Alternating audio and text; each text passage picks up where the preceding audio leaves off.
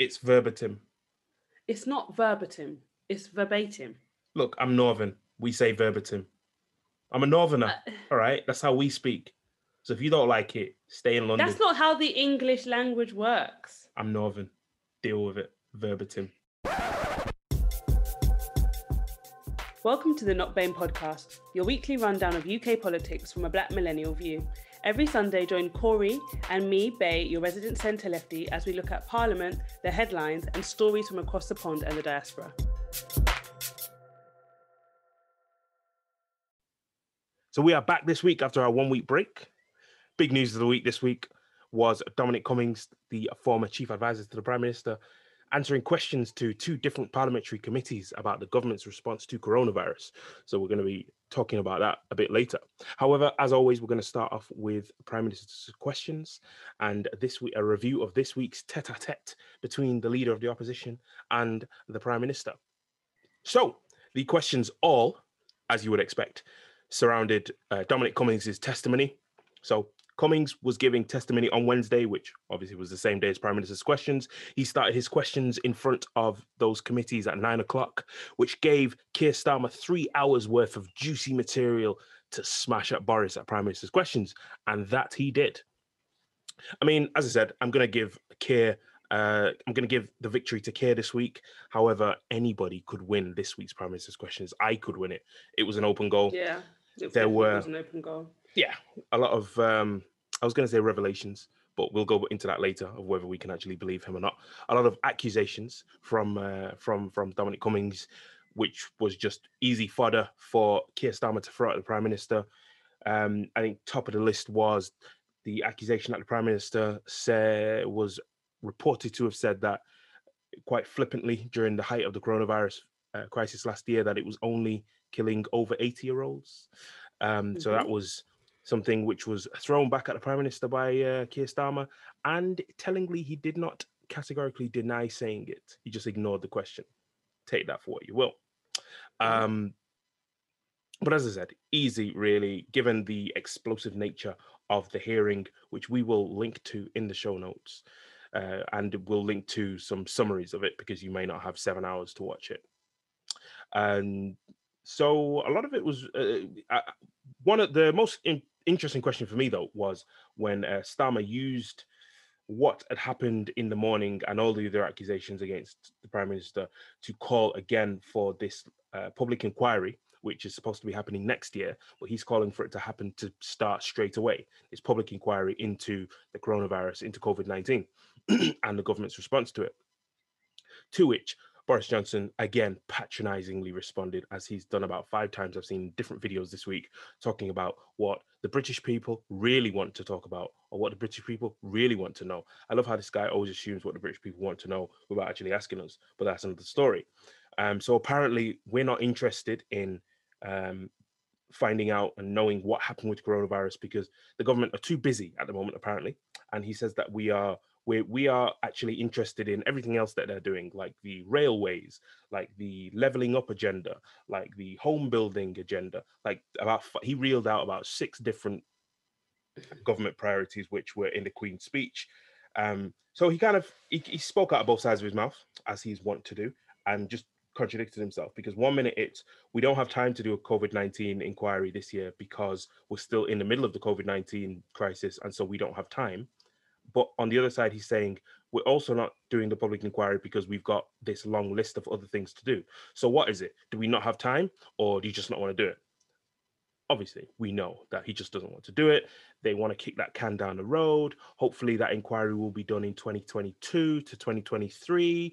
By then, they're hoping people will be less angry for when, certain things might come out where it's proven that the government failed catastrophically.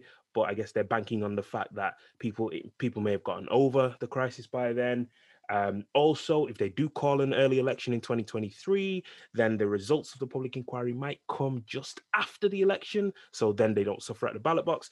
It's all politics, sadly. But I thought Keir was good I thought it was good of him to raise that, and I hope Labour actually pull their finger out and really do push as hard as they can for that public inquiry to be done as soon as possible. Just one last thing on that, quite a lot of commentators have commented over the past few weeks that there's no good reason to delay this inquiry, because we're still in the middle of this pandemic, technically. And so, if the public inquiry is done now, we don't have to wait to learn the lessons. Lessons can be learned and things can be changed in real time. So there's that. However, I have no hope in Labour to stick to any kind of message, so that public inquiry probably will be kicked into the long grass in 2022. Yes, I agree. And yes, I'm sorry, I couldn't abide waiting for Ian Blackford this week. So I don't have a scorecard for the SNP versus the Tories this week, because I didn't watch that part, because I couldn't be bothered watching him ask his 2 questions, which would just waste my time.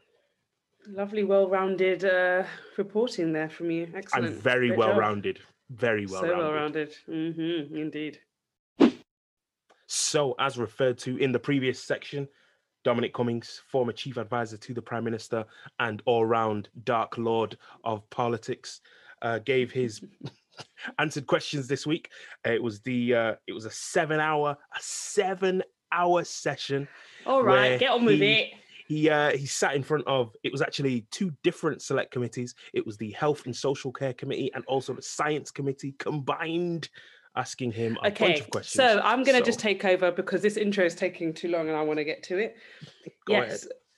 First of all, I don't know, would we call Cummings a Dark Lord? Because as far as I know, it's Lord Mandelson is a Dark Lord. Lord Wrong Mandelson party. is, Yeah, but every party needs their Dark Lord. True. You think everyone? Okay, fine. Okay. So, yes. As Corey pontificated earlier, he did indeed talk for 7 hours. And I watched, I want to say probably most of it.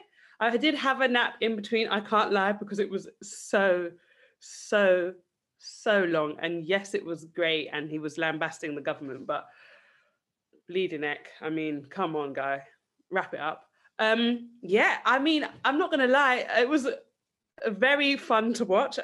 Hancock, obviously, Matt Hancock, the health secretary, did not come out of this looking good at all. I believe Dominic said that there were at least 15 to 20 times where he should have been fired and accused him of being a serial liar. He described Boris as basically being somebody who is unable to make decisions, who has poor decision-making skills, who is easily swayed by the last person he talks to, easily swayed by his fiancée, and generally all round, just, not a good job.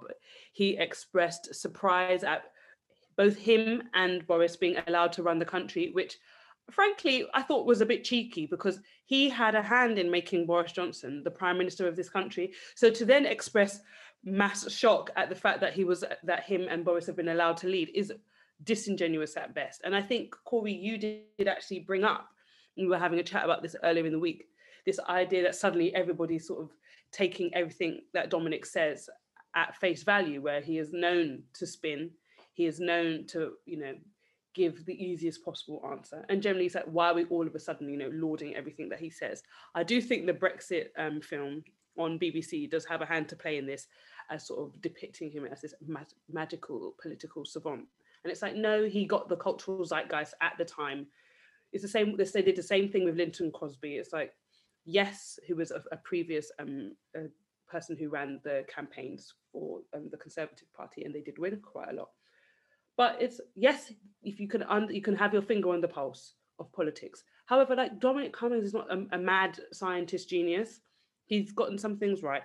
He's gotten some things wrong. I do think what was so refreshing, and I think which is what, got the media a buzz as well, was the fact that he was quite openly willing to say, one, yes, we did have a herd immunity strategy, which everybody knew, but the government has been lying to us about it. And 2, saying, yes, we messed up and I apologize, which unfortunately in politics is very rare. So when somebody within politics who had a seat at the table at the highest office in the land and is able to say, yes, we made a mistake, that is good to see, because we all know that they made mistakes. We can see how they made the mistakes. Those mistakes have affected our lives. The mistakes that they made in the December lockdown, the mistakes that they made in the in calling out the first lockdown, the mistakes that they made with Eat Out to Help Out, which strangely enough, was left off Cummings' list of wrongdoings. So that was what was most refreshing about his testimony. Obviously, all the other stuff too. Corey. I mean, it's easy to apologize when you've got nothing to lose. He's not Absolutely. so Correct. so. I wouldn't put much. I wouldn't set much by his apology. Like he's not in. No, I'm He not has saying no. much by it. I'm saying that it's refreshing. But, do the Tories have an 80-seat majority? I don't think they have much to lose by saying, look, we could have done some things better. It would be refreshing for somebody to apologize who still has something to lose. That's all I'm saying. I don't. I like beyond it being beyond a general response to an apology. I have nothing more in response to it because, again, as I said, he has nothing to lose. He's not. He doesn't have a position anymore. He's not trying to get another position. So him apologizing or not doesn't do anything. It's nothing bad for him, is it? Um, I think it's interesting what you said about the what he was referring to Johnson as being somebody who's he described him as dithering, Mm-hmm. and that matches. I was watching an interview with what's his face, Rory Stewart. He also ran to be leader of the Conservative Party when Boris Johnson won, and he made the same comment in an interview this week on I think it was Channel 4, and he was saying, the presenter basically said to him, Cummings thinks that Johnson's unfit to be prime minister. Do you think that as well? And he basically said, well, yeah, of course I do. I ran against him because I don't think he's fit. And interestingly, he used that same word, dithering. Um, it's just like we've had the people with the worst character traits to be in charge of a crisis. You mentioned Absolutely. also then about Cummings saying that Johnson is swayed by the last person who he spoke to. And that's exactly the same as what happened with Trump in America. He was Mm-hmm. infamous for being swayed by the last person he spoke to, the last briefing he had. So much so that when people wanted him to do something, they would make sure that they were the last person to speak to him on a Mm. subject because Absolutely. they knew he was so easily swayed. He would And just do it's what they said. also, and he's also been described as somebody, who doesn't like to say no, who doesn't like to deliver the bad news, but has also taken on the role of prime minister. Sometimes you have to deliver the bad news, and the bad news has to be, yes, lockdown is going to continue, yes, businesses are going to have to close, etc., etc. And it's and sometimes all that the bad news has to extend to the people in your personal life and say, no, your mate can't get this job. Yeah, No, can't you deliver. can't circumvent hiring practices. You know, Yeah. so Not all being of able to those deliver things. bad news. Again, I don't want to keep harping on the Trump line, but it's the same characteristics. He also famously, he has this sort of famous, from The Apprentice exterior of, being able to say, you're fired. But apparently in real business life, he doesn't like confrontation either, like Johnson, apparently. Also detail. Most people We don't know like that confrontation. neither of them like detail. Well, when you're facing a once in a century pandemic and you've got leaders who are dithering, easily swayed by the last person in the room, don't like detail and don't like making hard decisions, it's literally the worst cocktail of character traits for this Absolutely. situation. Um, but as I was saying, and as you referred to something I tweeted earlier in the week, and yeah, I said like 6 months ago, to everybody, Cummings was this big bad, shady, dark lord of the government, who we didn't believe anything he said. We didn't believe his silly excuse about when he went to drive to a castle last year just to test his eyes when he was accused of breaking lockdown rules. We didn't believe any of that. Obviously, it was patently obvious that it wasn't true. But in general, we didn't believe it, not just because it was obviously untrue, but because of who it was speaking. But now it's a case of we believe everything he says, and everything he says is happened verbatim. It's like, well, wait a minute, hold on. How can you go 6 months from one position to the other? And I think a lot of it comes down to the fact that people have often, I'm not saying these opinions are wrong, but a lot of the time we've got people have these opinions of the government, especially this specific government, how they performed with COVID. As I said, a lot of it true because borne out by other evidence. But because we've already got this fixed position on what this government is, we got somebody then telling us what we want to hear or what we'd like to hear or what we think matches up with reality, even though we've really just got his word to go on it. But because we've got these preconceived ideas of the people we're speaking about, we just believe it. And I'm seeing that a lot, and I'm like, well, you need to just relax. Because again, if this guy is as shady as we all thought he was 6 months ago, is it really beyond the bounds of reason to think that he would say things that he knows will be believed, but what might not necessarily be true? Do you know what I mean? I And I'm think not trying to but sound I like, do think the way that we have to look at it is that he is saying things that are somewhat true that benefit him. rather than he is lying to benefit himself, because one, he's also giving evidence in front of a select committee. So I think we do have to look at it through that lens, the same way that Michael Gove wasn't mentioned. Not that he's just told the truth, that I think he's deleting bits of information that he doesn't want us to talk about. So he's saying the things that are politically expedient to him. But we all know that Matt Hancock has lied. So nothing that the thing what is most important is that nothing that Dominic said is one, new information and things that we don't know specifically and haven't been brought up. And I think that's why people believe him, because we know Matt Hancock have lied. Okay. No, not all of it. What are the things that you think that he said that we didn't know? Because that's the thing with, obviously, who wants to watch 7 hours of some random and talking in Parliament? Like, nobody has that kind of time. But the thing is, okay, well, you did, but most people don't have that kind of time or even the will to do that.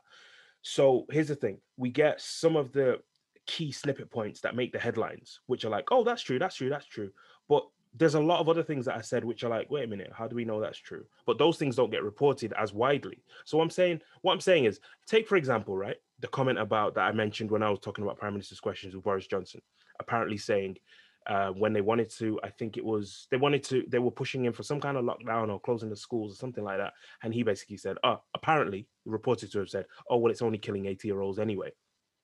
Now, okay, so we know that Johnson is a dithering idiot.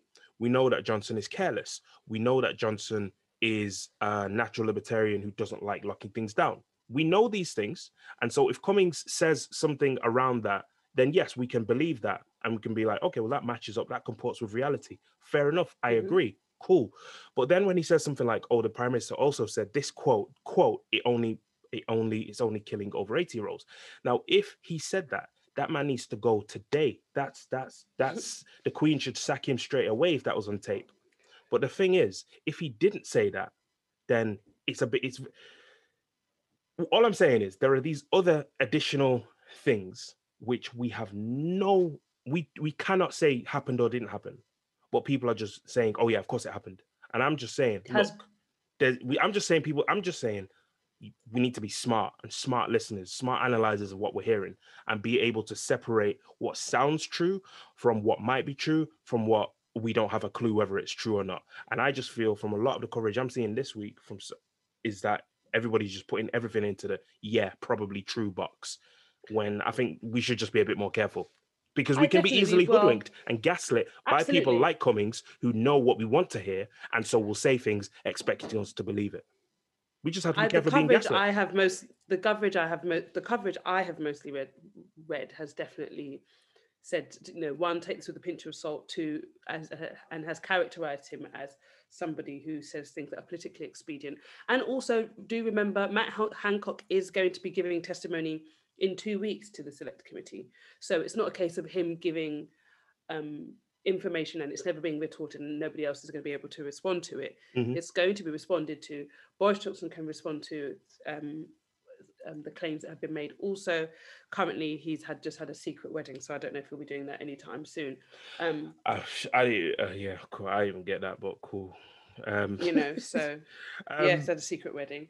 So really, if they want to refute it, they can go in front of the Select Committee. They can move the inquiry forward. And I'm not trying to say that. I'm not trying to sound like, because there were a lot of Tory MPs this week who, both in Parliament and outside of Parliament, were giving speeches and little snippets and comments about how they were basically saying, oh, we shouldn't trust anything this man says. Now, a lot of them have access to grind, because especially the ones who are Remainers obviously don't like him because he was a Brexiteer. A lot of the Tory party just don't like him anyway. He's not even really a Conservative, so a lot of them didn't like him because Boris Johnson brought this guy in who wasn't really part of the party. So there are a lot of Tory insiders hate Cummings, always have.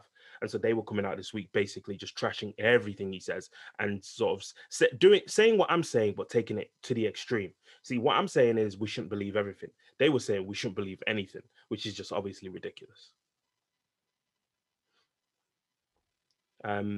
I did see a YouGov poll. No, it was Opinium actually, this was obviously every week they do these voting intentions. So you see if there was a general election. Those are stressful. I can't even read them anymore. Every single week, the Conservative vote share goes up. It never goes down. Well, this might put a smile on your face. So they do these polls every week. Basically, it's a case of thing where if there was a general election today, who would you vote for?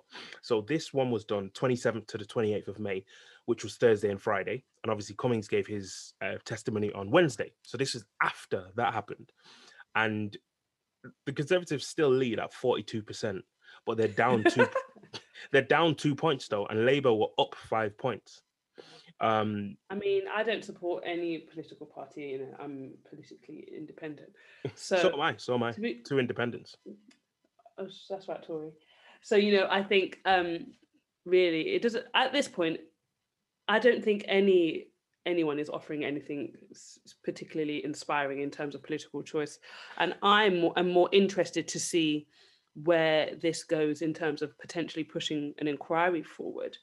And I do think Cummings also gave us really good information just in terms of like how they were making decisions, because I do understand making decisions on the fly, and I do understand sometimes potentially making some missteps with regards to procurement, et cetera, but the amount of money that went missing during the procurement, there needs to be an investigation.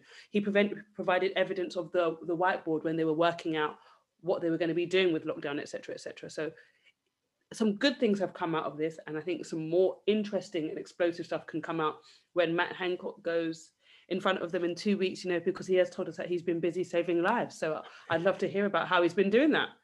I mean, the most unnerving part of all of it that I watched was when Cummings said, quote, the whole of government fundamentally fell apart. The whole core of government fundamentally fell apart. And I was like, ooh, yeah. I mean, again, it's not a total surprise because we know they're a total show. But for him to just those words, I was like, just crumbled under the pressure of government governing. Fell apart. Like the government was unable to govern. Ridiculous. And also that Boris Johnson went missing because he was writing his Shakespeare novel.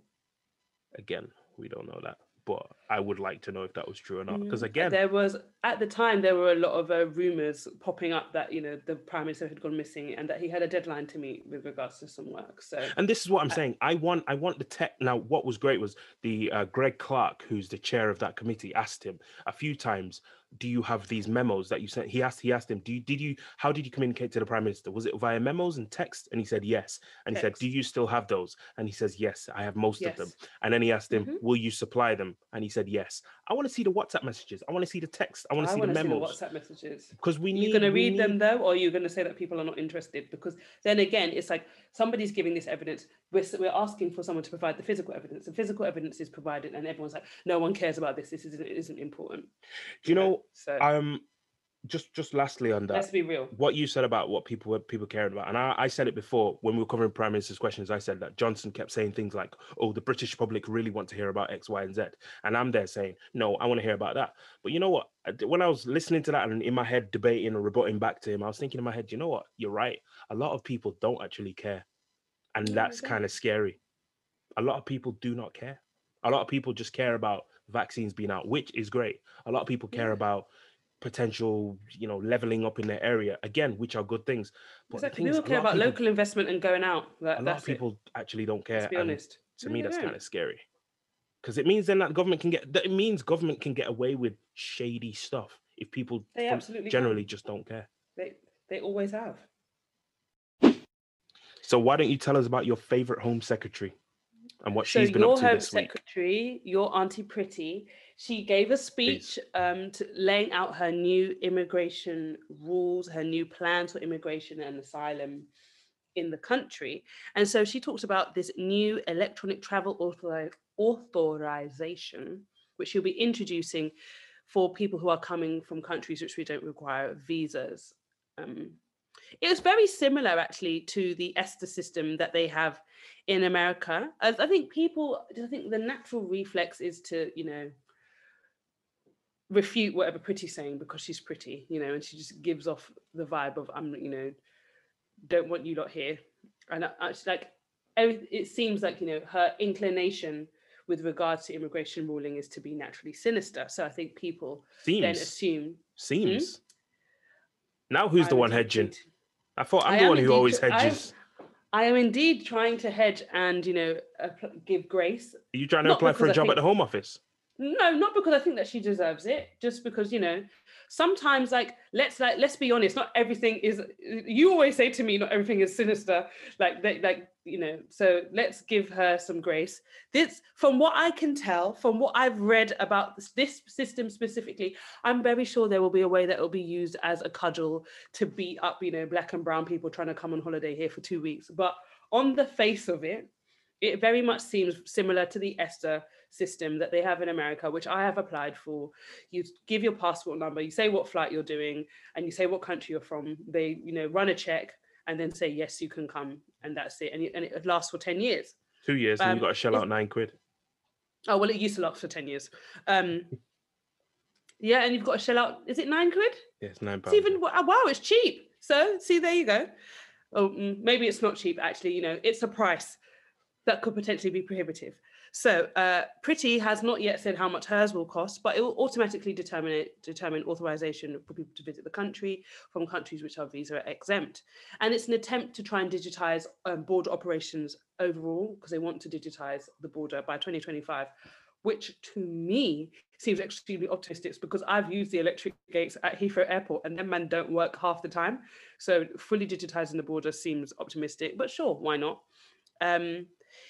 She hasn't said how much it's going to cost, but it's very similar to the one that's also going to be coming into place in the EU, which has another sort of name, which is the European Travel Authorization Information System. They're all very similar. And that will also apply to UK residents. And I think that's going to cost €7. €7 or £7, something along those lines. I mean, she also then did say in her speech, people resisting immigration raids and trying to keep dangerous criminals here, because obviously there was the protest action that happened in Glasgow where they stopped the police or immigration from taking two people from their homes to be removed. So she did somewhat allude to that. But as far as anybody knows, these are not, dangerous criminals. But she said that the public should not be stopping the government from removing dangerous criminals, murderers and rapists from the country. But as far as I know, most people are not trying to do that. But I think, obviously, it works for Pretty as an attack line to say that every single person that they're trying to deport is a dangerous criminal who we want off our streets. Well, we all know that it's not as simple as that. But on the face of it, this ETA system seems pretty much in line with what most other countries have.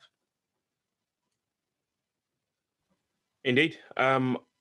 I wonder whether this didn't get much coverage because this was on Monday, I believe. Monday of this week was when she gave this speech. Yeah. And it didn't really get that much press. You can't really say it was because of Cummings taking over the news for the week, because that was on Wednesday. And I wonder if it didn't get that much press simply because it wasn't that crazy. Yeah, no, and because not crazy. I'm just wondering, again, this goes back to media. It goes back to the kinds of stories that get pushed to us. We know how media works. We get stories that are going to make us feel a certain way. Finding this information about this, I did have to do a little bit of searching. Like when I initially was, you had to do some work, did you? I knew this speech had happened, and I knew peripherally what was going on. But to try and get the specific information outside of watching her speech, I did find it a little bit like I had to.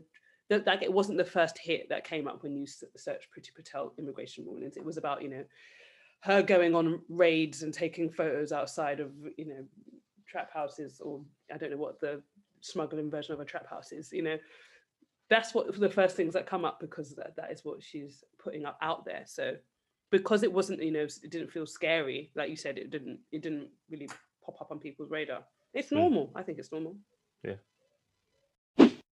So for Across the Pond this week, we are going down to the continent and discussing the story this week that came out of Germany and Namibia. Germany will be paying 1.1 billion euros, that's some 950 million pounds, to Namibia. Now, Namibia used to be a German colony. Back then it was known as German Southwest Africa, back in the early 1900s. As a result of the scramble for Africa in 1884, when European countries basically carved up Africa. One of the pieces of Africa which was carved up and given to the Germans was what is now Namibia. There was a genocide There were concentration camps in Namibia, and some 75,000 people were killed in the space of 4 years by German soldiers and the German state, well, the empire at the time, German Empire at the time. So, what's interesting about this story? Well, there are a lot of interesting things about this story, but one of the interesting things about this story is that Germany have used the word genocide. They've admitted that they committed genocide, but they have not in the words reparations or compensation. Those words have not been used for a number of reasons. One of which would be that it would then open them up to paying a much larger sum, because if they admit, Yes. if they call this reparations, then it opens the door for other people in Namibia, actual individuals, to come after the German government for money. It also would open the door potentially for other former German colonies. It would then also put pressure on other European countries who also committed similar acts of atrocity in Africa over the last couple of 100 years. So it's not been called reparations. It's not been called compensation. It's a recognition payment, as it were. And this is going to be paid out over the next 30 years. So,